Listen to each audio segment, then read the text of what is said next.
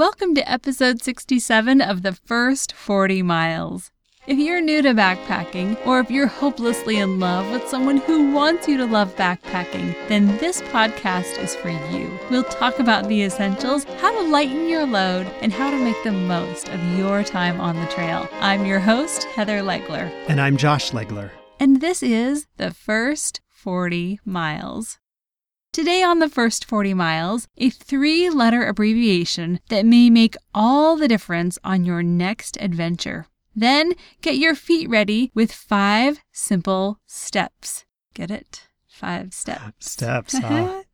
On the Summit Gear Review, we'll share a luxury that I am not planning on giving up anytime soon. And we'll come full circle with a hack that includes today's mysterious 3-letter abbreviation. All this, and that's about it. Today on the first 40 miles. All right, what's this abbreviation you're talking about?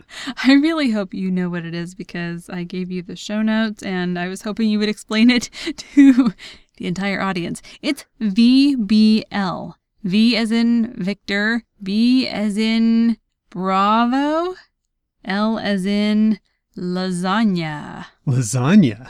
I can't think of the... Victor Bravo lasagna just doesn't sound... Is this a Mountain House meal? No, VBL is vapor barrier liner, and it's actually a way to trap heat.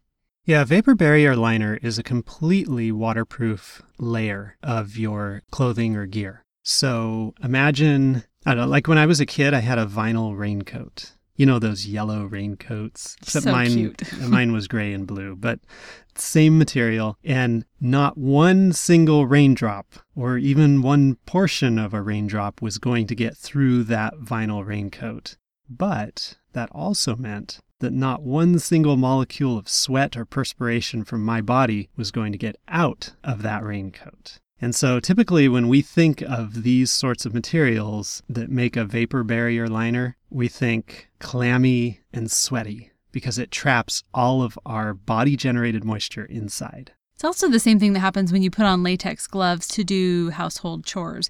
Like say you're washing the dishes, your hands start to get kind of clammy and wet in there and you think, oh, was there a rip in the glove? What happened? It's especially disconcerting when you're cleaning the bathroom and you're like, why am I feeling wetness inside my glove? This is gross.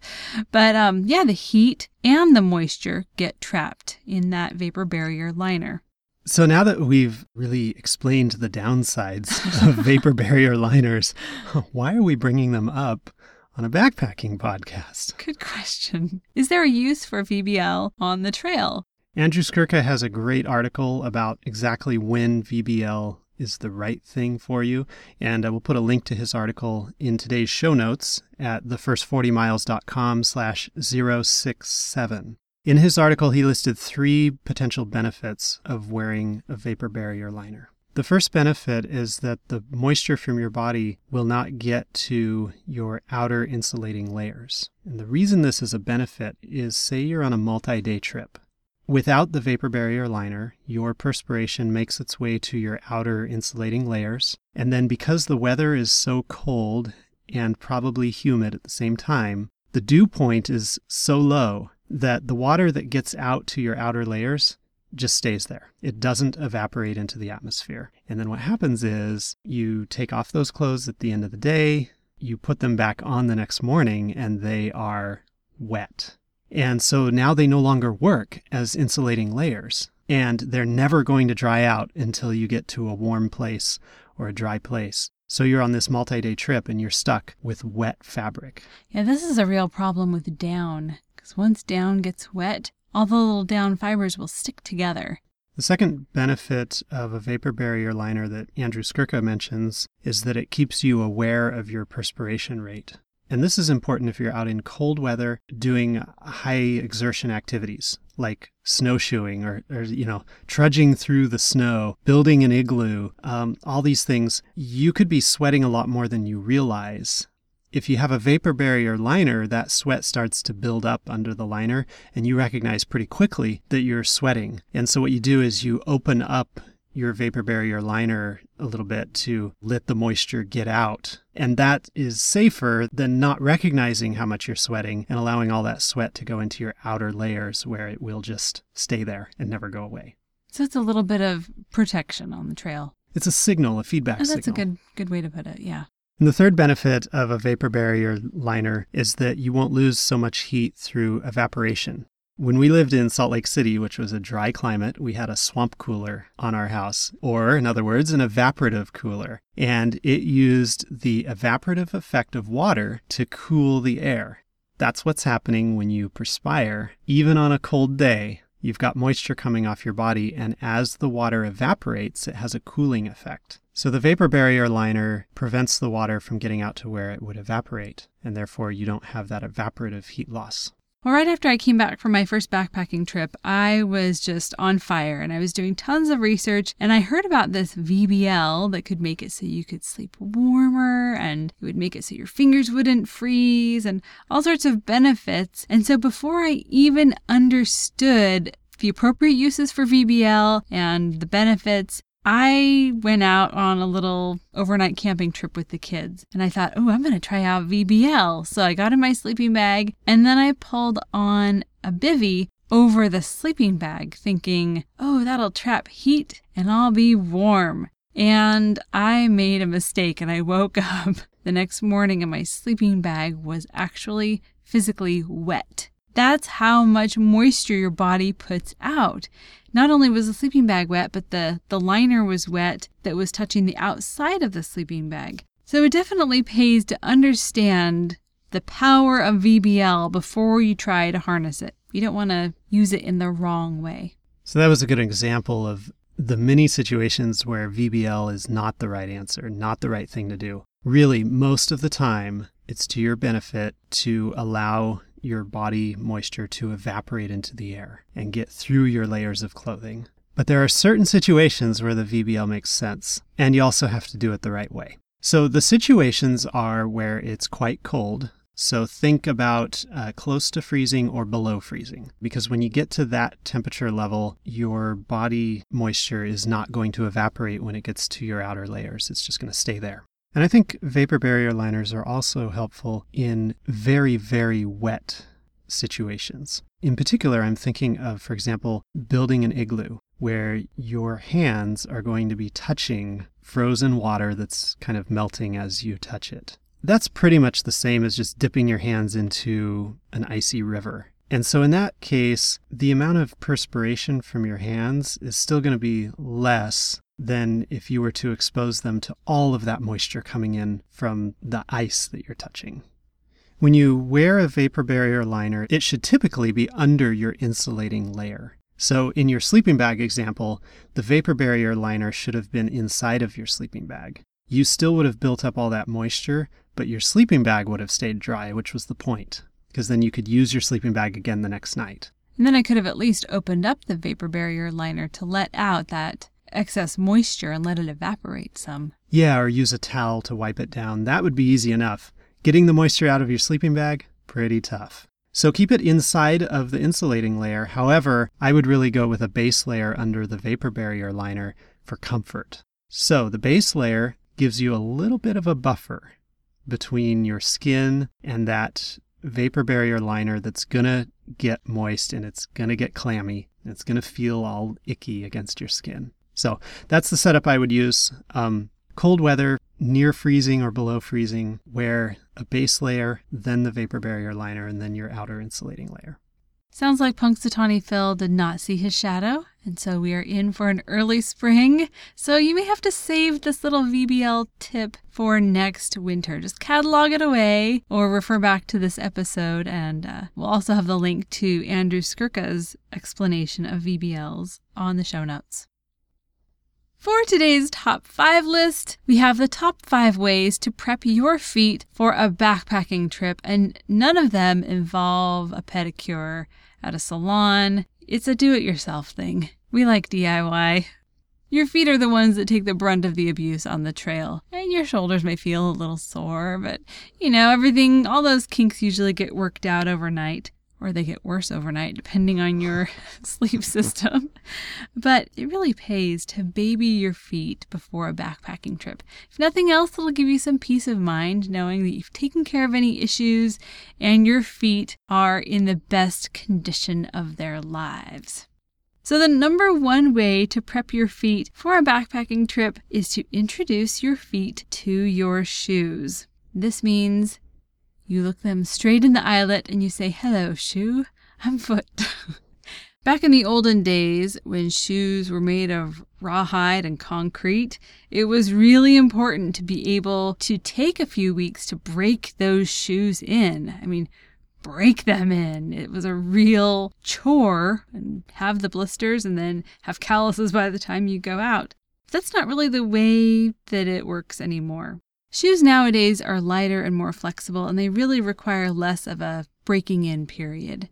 The most important thing is that your feet get to know your shoes and that you're comfortable with the amount of space that your feet take up in the shoe, and that's including your liner sock and your hiking sock, and then the end of the day swelling. The number 2 way to prep your feet for a backpacking trip is to strengthen them, and you do this with varied terrain.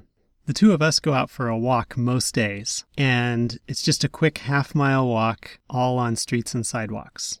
And that's not really what we're talking about. That's good. And getting out and walking definitely is beneficial for your feet. It helps you prepare for a backpacking trip. But you can do better than that by going out and walking on uneven terrain, varied terrain. There's a gravel road not too far from our house. So if we were to walk down that gravel road, our feet would get a lot more exercise than when we walk on the flat sidewalk. And then if we can walk across some grass and up and down some hills, all of that variety prepares your feet better for what they're going to experience on the trail.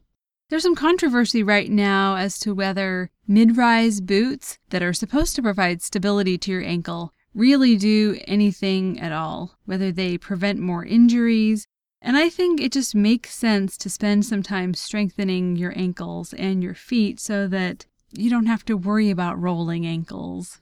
That'd be weird to see ankles rolling down the hill. I think it means something else. But yeah, you just want to have the strength built up in your foot so that you can have more stability. And that's going to make it so you don't roll your ankle. Yeah, so in that decision between strengthening and supporting, I would say the first choice should be to strengthen your feet. Strengthen your ankles, only support when you have to, because that support is going to weaken your feet. And that's become kind of a big thing for me because we got Zero shoes last year, and these are minimalist shoes that are just a sole with a couple straps to keep it attached to your foot.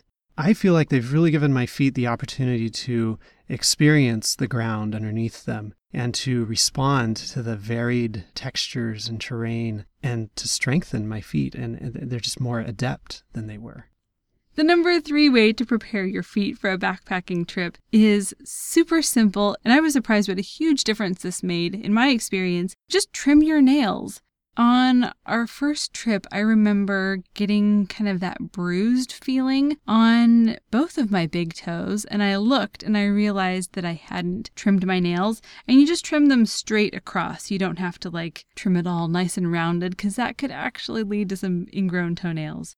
Another benefit to trimming your nails is that your nails won't wear a hole in the tip of the socks. You don't want to have a hole in your nice wool socks. Yeah, true. And that first day of our Mount Hood hike was 10 miles of downhill. And that's why you really noticed the bruising on your toes. Because you were pushing your feet against the end of your shoes step after step all day.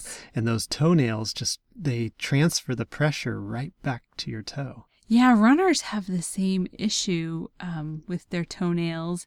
They get black toenails. I bet some hikers have experienced that too. Boy, it does not feel good to have bruised toes. So just trim your toenails straight across. And for that reason, it may be a good idea to bring along a multi-tool with a nail file on it, or a wood and metal file. Any kind of file to make sure that your nails stay nice and trim.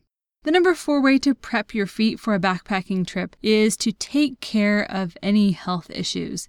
Plantar warts sometimes can go unnoticed for a long time, but I've experienced one that felt like the worst bruise of my life on the bottom of my foot. It was extremely painful. That's not something you want every single step. You want to get rid of that, take care of it, and that's something you can easily do at home using salicylic acid wart remover. Ingrown toenails are another health issue that may get worse while you're on the trail. Easily fixable, either on the trail or when you're at home and you just want to stick some cotton balls, just a not cotton balls, a tiny piece of cotton underneath the ingrown toenail. I'm not a podiatrist. I don't even play one on TV. So if you really do have foot issues that go beyond over-the-counter type stuff, then go see someone who touches feet all day long, and they can tell you exactly what you should do to prepare for your trip. These health issues might not be very noticeable in day-to-day life because you're not putting 10 miles a day on your feet and you don't have an extra 30 or 40 pounds on your back. But once you get out backpacking and the situation changes, then like you said, that wart was not a big deal until you put extra weight on it and you pounded on it for 10 miles a day. So good to take care of those off-trail before you get out there. And the number 5 way to prep your feet for a backpacking trip is to baby your tough feet. Your feet get so neglected. They're so far away, so very far away. And this means that if you have dry or cracked heels, it might be time to soften those up a little bit. So an easy way to do this is to soak your feet in warm water or just after your shower and your feet are already all nice and wrinkly, grab a pumice stone, which is a pretty cheap little stone.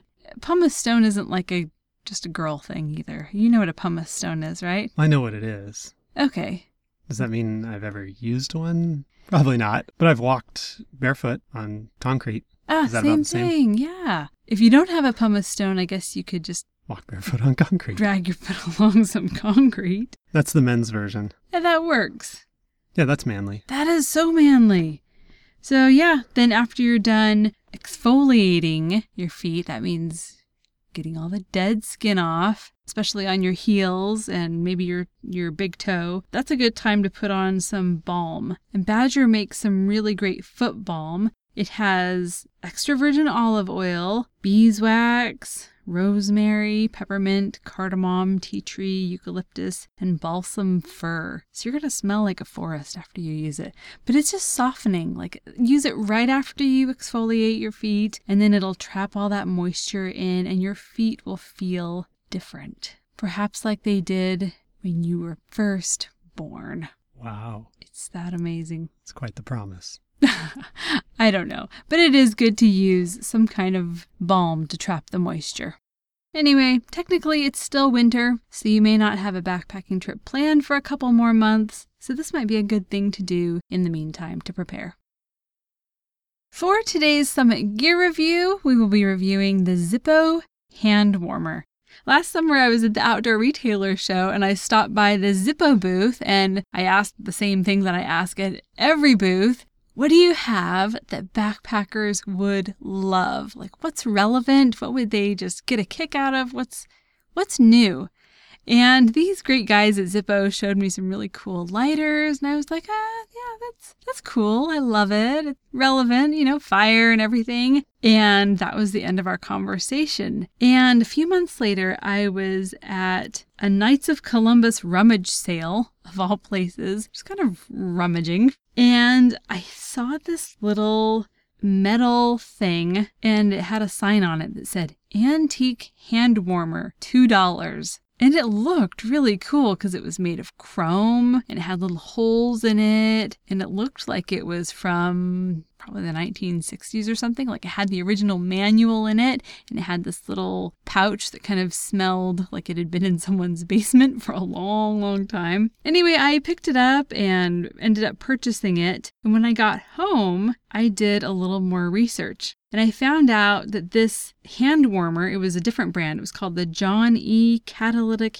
Hand Warmer. I found out that these things stay warm for hours and hours and hours, an entire day of warmth. And I also found out that this catalytic hand warmer that I found at the rummage sale wasn't old-fashioned at all. It was actually developed in 1923 in Japan, and it came to the United States in 1950. To me, that's not very long ago.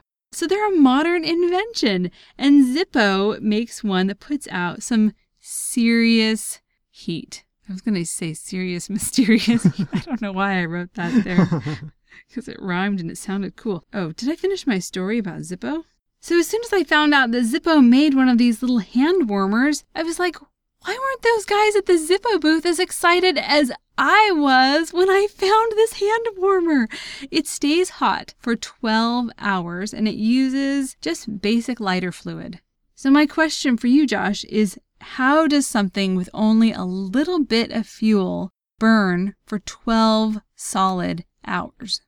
These catalytic hand warmers seem magical because you put a little bit of lighter fluid inside of them and you light them, but you don't really see a flame. And then for hours and hours, they're putting out heat. The key is that they're catalytic. So it's like the catalytic converter in your car. The engine has fuel that goes into it. Some of the molecules of fuel don't get ignited. They don't get combined with oxygen to burn. They come out in the exhaust pipe and they come into the catalytic converter, and that's where they get combined with oxygen, so they burn. And the reason they burn in the catalytic converter is because of a catalyst. It has platinum inside of it. And it just so happens that when you take hydrocarbons and oxygen and you put them together in the presence of platinum, they will combust at a lower heat than they would otherwise.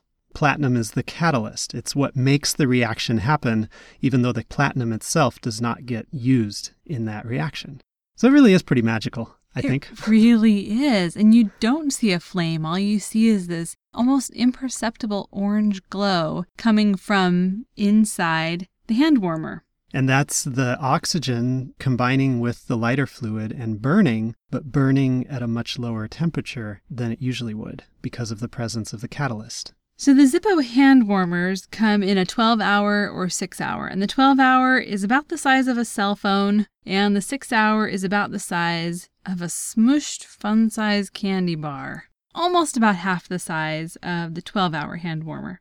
And I don't say this about very many pieces of backpacking gear, but this is probably the sexiest piece of backpacking gear you will ever own because it's sleek, it's shiny, it's made of chrome, and it has curved edges. And not only that, but it fits perfectly in a little black velvet drawstring pouch. So as far as utility, it burns low and slow, and it actually has a heat that grows the longer it burns. And even though it is a low and slow heat, you'll want to keep the hand warmer in the black pouch because it does get hot enough to potentially burn you, especially if you have it against your skin. So just keep it in the pouch. I was kind of concerned about maybe the faint lighter fluid smell permeating my clothes or my gear, but really the smell is the strongest right next to the hand warmer and it dissipates fairly rapidly. So if you're on the trail and you're using this hand warmer, it's probably not going to bother you. If you're sleeping with this hand warmer, it may bother you. It is noticeable. So if you're bothered by that, then you may want to look at other forms of hand warmers. I found that the best places for me to use the hand warmer were in my sleeping bag, like just throwing it down in the foot box. And then I also just used it in my jacket pocket. Although I have the 12-hour and the 6-hour, I really love the size of the 12-hour. It's only 2.7 ounces, and while the smaller one seems like it would make a lot of sense for backpacking because it's smaller and lighter, I just loved the footprint of the 12-hour one. As far as maintenance goes, you'll just need to fill it with lighter fluid, and both the 12-hour and the 6-hour come with a tiny little pitcher to refill the hand warmer. It's not 100% necessary. You can basically just eyeball how much fuel to put in. Now, to use your Zippo hand warmer, there's a little bit of a trick to it. It has some layers to it. So on the outside, there is a lid, and the lid has some holes in it, so you'll want to remove that. And then there's another little layer that you remove, and that exposes the hole where you add the lighter fluid. So you would put the lighter fluid in and then put the cap on. And to light it, you don't want to hold the flame in one place. You kind of want to move it back and forth because you're just trying to get the vapor to not catch on fire, but the vapor to catalyze. And then once you see just a really faint orange glow, then you can put the cover back on. And it does take a little bit of practice. It helps to watch a YouTube video or two. It's really not rocket science. Actually, I don't know what it is. Maybe it really is rocket science because it's really cool. And it stays hot for 12 hours. I picked up the large one at Ace Hardware for $12. On Zippo's website, I think they have it listed for more. So definitely go check out your local hardware store and see if they have it. And then, of course, the lighter fluid, it's only a few dollars, maybe $2 or $3. And it's such a secure bottle that you can bring that with you on your backpacking trip. Is every lighter fluid bottle secure or just that brand? Well, it's funny. Ronsonol is one of the brands, and then Zippo is the other brand. But if you look at the bottom of the Ronsonol bottle, it says Zippo Manufacturing Company. So they're really the same thing. This is a 5 fluid ounce bottle, and I didn't have any leakage issues with this bottle at all. As far as trial went, I had 2 worries when I was using this 12-hour and the 6-hour Zippo hand warmer. I thought that if I used it in my tent, that I would die of carbon monoxide poisoning. But really, it's such a small amount of fuel that is being consumed over such a long period of time that if there were carbon monoxide coming from this, it would dissipate and not be an issue. And I couldn't find anything in the instructions that came with this or anything online that said that carbon monoxide was a risk with these hand warmers. Now that I've terrified everyone, I'm pretty sure it's not a risk. But that was something that I was concerned about. But I was able to sleep with the hand warmers and I woke up the next morning. My second worry was that I thought the lighter fluid would spill in my pack. And that wasn't an issue at all. We took this on our Redwoods trip and ended up going up and down an elevation. It was, a 5-hour drive to the Redwoods and, no issues at all. So were you worried about fuel coming out of your bottle of lighter fluid? Right. Okay. Yeah. What about the Zippo hand warmer itself? After you've filled it up with some fluid, then did you ever have any issues where, for example, if you tipped it upside down, fuel would drip out? Absolutely not. Well, it has something inside of it that absorbs the fuel, kind of like a sponge. And of course, it's impregnated with the catalyst, which is why it works. But yeah, there's no leakage at all. Okay, good. Now, it does take a while for the heat to kind of build up. And when you first get it lit, you're going to be like, wow, this is it? This is all it can do? And then over time, it actually increases in heat output and becomes really hot. It's such a simple piece of gear to use, and I don't think I will ever take a backpacking trip without it because I don't like being cold. And this is just one of those things that does its job, it does it well, and it does it for a long time. We will have the link to more information on the website so you can go check it out. And we'll have that at thefirst40miles.com/067. For today's backpack hack of the week, VBL gloves. What does VBL stand for again? Vapor barrier liner. Well, if you want to test out the VBL principle for your winter outdoor recreation activities, just grab a pair of latex or nitrile gloves to wear under your wool gloves. Just remember that you'll continue to sweat and you will probably need to ventilate, which means taking off the gloves every now and then and maybe giving them a good shake. And if that works for you and it keeps your hands warm, then you can start to experiment with other VBLs in the wintertime and see if you want to incorporate the principle into other pieces of gear, like maybe headwear or clothing, your socks, or even your sleep system.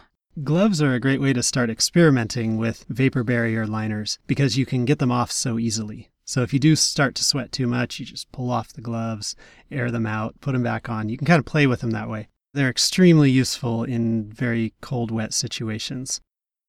And we'll leave you today with a little trail wisdom from our good friend on the trail, Gary Snyder. He said, "Nature is not a place to visit. It is home." That's it for today. Thank you for listening. If you liked this podcast, follow us on Facebook and Twitter or review us on iTunes. We'll see you next time on the first 40 miles.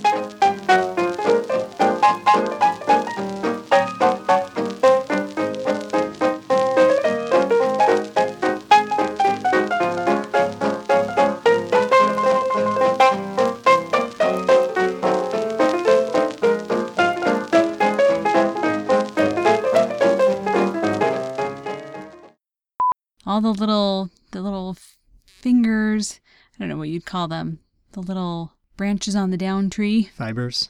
All the little, yeah. But they're not going to look at you weird if you buy a pumice stone. I think it's made out of volcanoes. Do you want to say that we're moving on to the gear review? I did. Said for the Summit Gear Review. Oh, wow. We'll be I reviewing completely missed it. Zippo. Where was I? Hand warmer.